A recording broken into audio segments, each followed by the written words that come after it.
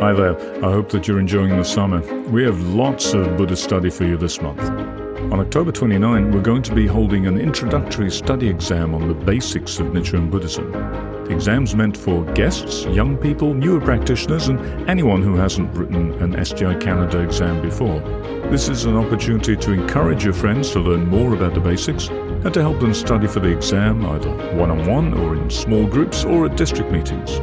You'll find all the details in this month's publications and on the SGI Canada website.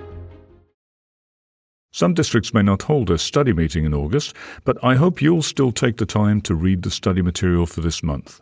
You'll find the article for August in the July 2023 issue of New Century. This month's study is all about courage and compassion and how we can create happiness for ourselves and others in our daily lives. SGI President Ikeda begins by talking about the importance of each of us taking individual action for Kosen-rufu. Second Sokugakai President Toda is a prime example of this. He stood up alone to teach the mystic law, and he encouraged the young disciples who followed him to be courageous champions of propagation, just like him.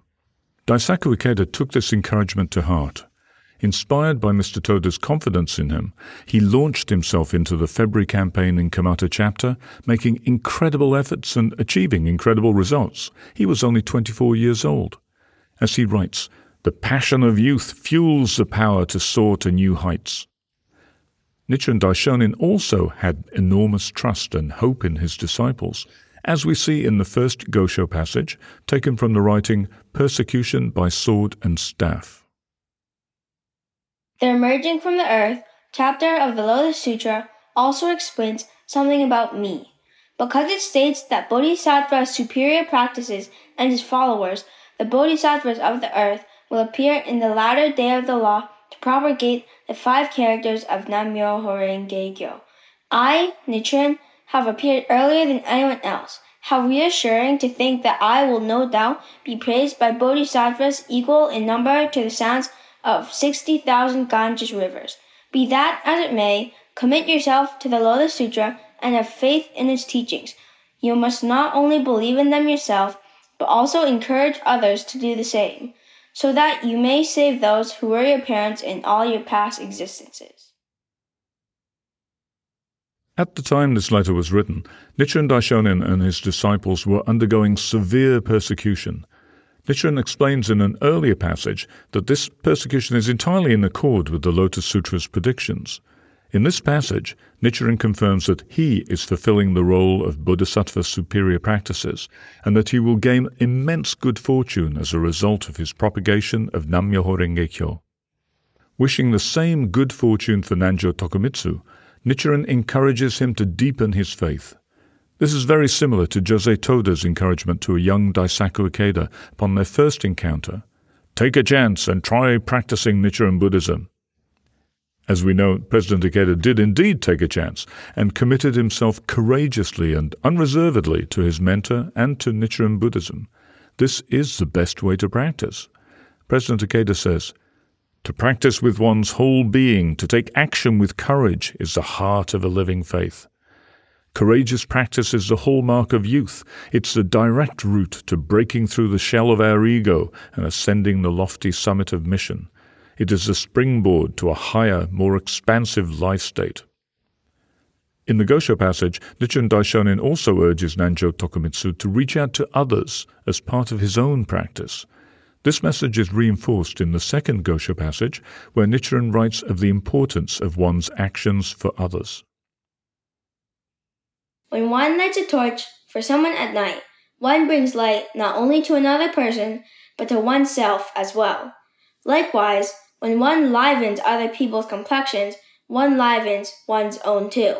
When one gives them strength, one gives oneself strength too. When one prolongs their lives, one prolongs one's own life as well. Showing care and consideration for others is a way of making offerings. It is the attitude and behavior of a bodhisattva. Interestingly, President Ikeda points out that this kind of action is simply human and normal. There is nothing special about such behavior.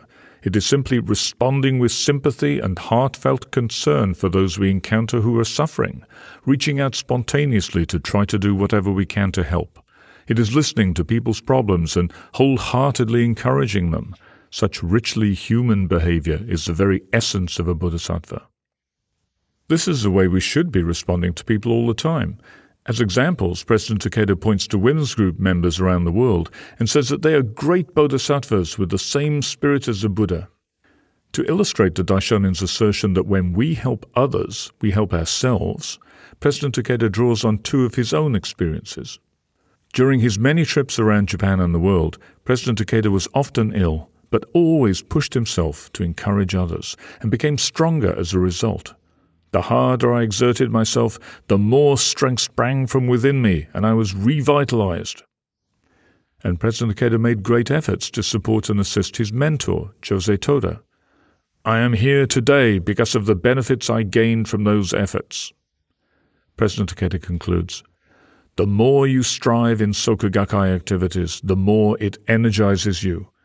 Earnest efforts to encourage and inspire others enable you to bring forth courage and strength, while seeing others revitalized gives you fresh hope and inspiration. If we understand that benefiting ourselves and benefiting others are one and the same thing, we can avoid focusing selfishly on what we want, and also avoid sacrificing ourselves in a kind of contempt for our own life. It's a matter of respecting everyone's life, including our own. Showing respect for everyone is not always easy. President Toda said that the effort to overcome the coldness and indifference in our own lives and attain the same state of compassion as the Buddha is the essence of human revolution.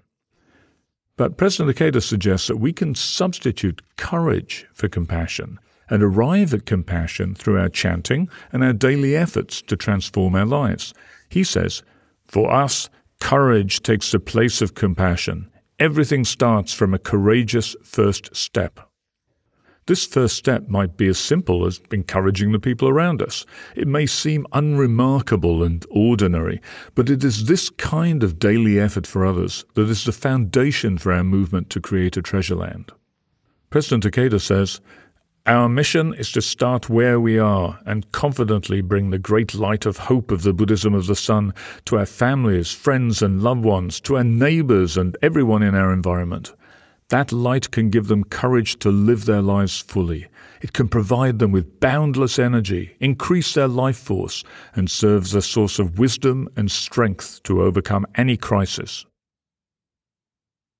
It all starts with encouraging the people around us right now, and it ends with changing the world.